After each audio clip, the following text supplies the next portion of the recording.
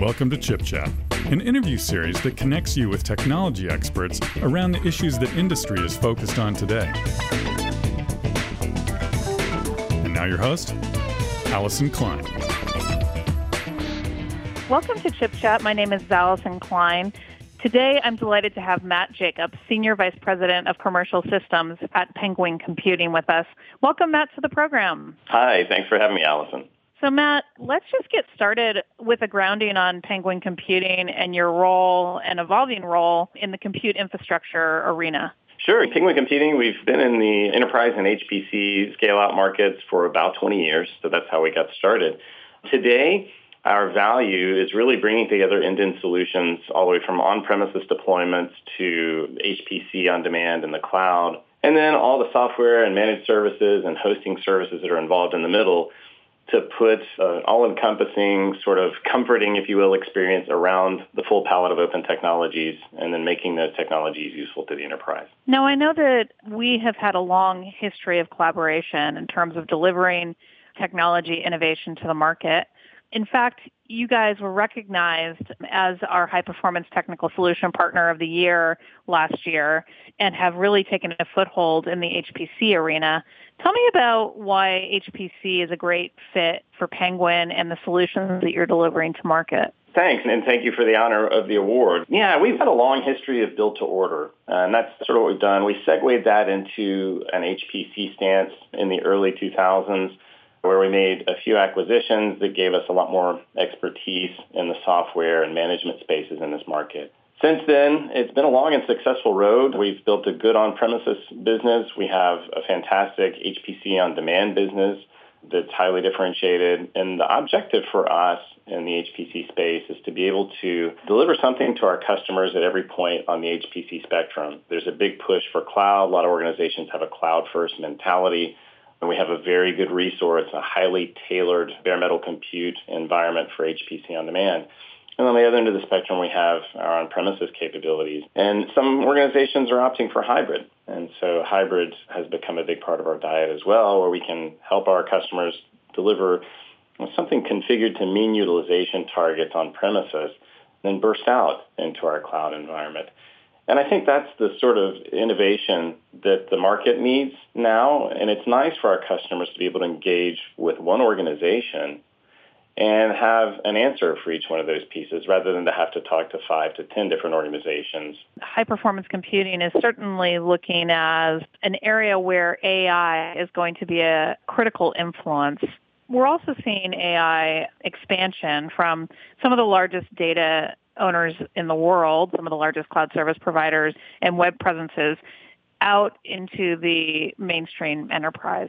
I know this has been a huge focus of Penguin. Can you tell me why you're seeing this as an opportunity for the company and what you're hearing from customers in terms of their interest? The move to AI, the advent of AI, has been a growing trend for us for 2 years now. Our HPC heritage certainly gives us the system-level expertise in terms of looking at a problem, reaching back into our product and partner portfolio to develop good solutions, balanced solutions that satisfy those needs. But it's interesting. AI is not a traditional enterprise IT problem, and it's really not a traditional HPC problem. And so the fact that Penguin has been operating in the enterprise and HPC market successfully for decades now gives us enough input from each of those worlds to come together and bridge the gap between traditional enterprise IT and HPC. And that union is really where the interesting things are happening in the AI market. Now, Intel just recently released a number of different products, including our second generation Xeon Scalable processors that had some unique optimizations for AI acceleration. Where are you seeing those playing as you start working with customers on deploying infrastructure for AI? We're very happy to see DNNI or DL Boost as an option on the Gen 2 processors. We have a lot of work that's happening with the accelerated space with Intel at the core. If you look at the market today, there's not been a lot of activity at the edge. And the real growth opportunity for this market does lie in the edge. So there are some symbiotic technologies there that are going to sort of converge over the coming 18 months. LTE Gen 5, which is going to give us a network to sort of deliver on the reality of edge compute, But then there's also going to be a host of compute platforms that are going to be a lot more suited to the unique environmental and job concerns for workloads at the edge.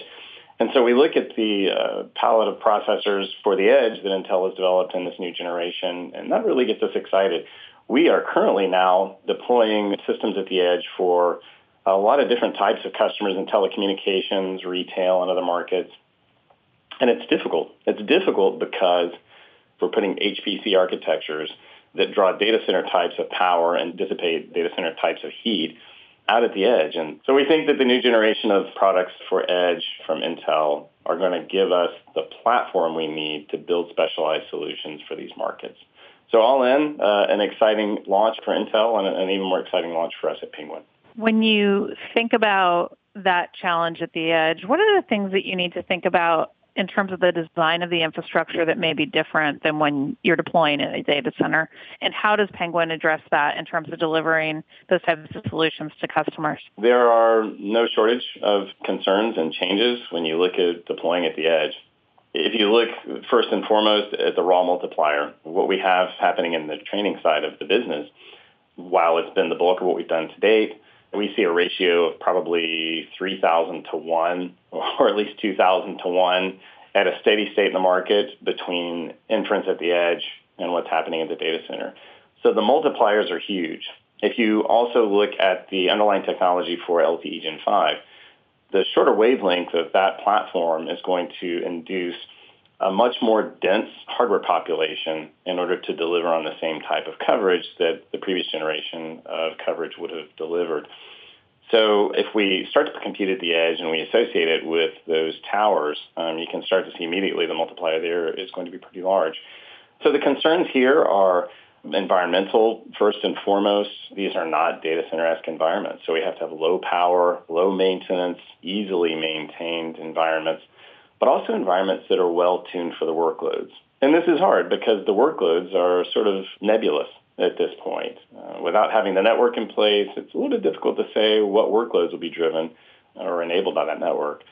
So we need something that's tuned for the workload itself. We need something that's low power. We need something that's easy to maintain. But the spread of the specialization of the hardware itself, the processing power itself, means that there's going to be inherent diversity from the data center to near edge to far edge. And that diversity will be difficult from a software writing standpoint. And so we have to have a means to combat that diversity, workload portability, if you will. And the fact that Intel is offering us an opportunity here through a single API to be able to target workloads at each of these levels of processing capability should help to ease the entry into the edge space. So we're pretty excited about that. Tell me about the conversations that you're having with customers and their comfort with integration of AI capabilities into the way they're running their businesses. And what does that mean for the industry as we partner with them to deliver this new capability to their business and propel them further? We're seeing two primary modes of deployment of AI right now. One is very large-scale deployment for research and training in the data center. And then we are seeing very small-scale deployments, but organizations that are moving very quickly past the research phase and moving directly into putting these systems into production at a smaller scale. There's not as much happening in the middle right now. Lots of things will come together, I think, to bring the middle in. I just spent this week at another conference for this type of workload. And the recurring theme that we heard from some of the largest companies in this country is, yes, we have the curated data sets, which is sort of step one in the journey. No, we do not have the internal expertise to leverage AI and machine learning the way we would like. And no, we don't know really where we're going to start. And so in talking with these organizations, our sales process through our AI practice is really to ferret that out, to work with these organizations in a very collaborative manner, in a very direct manner, to help them work down their list. And so the key here really is to pick the right place to focus early and pick something that's most likely to yield success, which of course is difficult if you don't have that expertise on hand. And then make sure that you're staffing that properly. The expertise is required, and unfortunately right now it's a little difficult to come by. But having the data sets curated, having the skill sets available, and then having a partnership like our AI practice at Penguin to navigate what are we trying to ask of this system, and subsequently, what is the right system to design against that data set and those questions is probably the biggest challenge that we are seeing right now. There are secondary challenges, right? I mean, these systems don't look like traditional IT systems. It's very common for us to deploy 60-plus kilowatt racks for our AI customers. To combat that, we have started a hosting business. Our hosting partners are able to house those racks, and so a lot of times what will happen is we'll build an architecture for an organization, and then we'll put it in our data center and host it for them. Sometimes even the management of these infrastructures are difficult for our customers, and in which case we have a managed services organization that can also manage the systems on their behalf. Some of our largest AI customers in the research realm today have deployed multiple thousands of GPU-based servers to attack this problem, and they haven't even actually ever seen them. So we build them and deploy them, obviously architect them, and manage them on behalf of our customers. So our objective in this space really is to, from the workload down, try to sort of reduce the friction involved in embracing these technologies and making them useful. If folks want to engage with Penguin, talk to your team about POCs or trial deployments, where would you send them for more information and to engage with your organization? Certainly. Starting with our website is always a great place to go. There are several points of access there to reach our organization. Our partners are also a wonderful conduit into our general capabilities, so those would be easy ways to get a hold of us.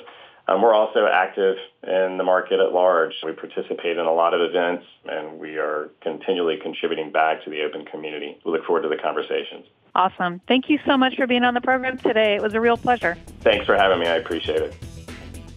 Visit ChipChat online at intel.com/chipchat. And for more information on data center technologies, visit intel.com/bigdata, intel.com/cloud, and intel.com/data center optimization.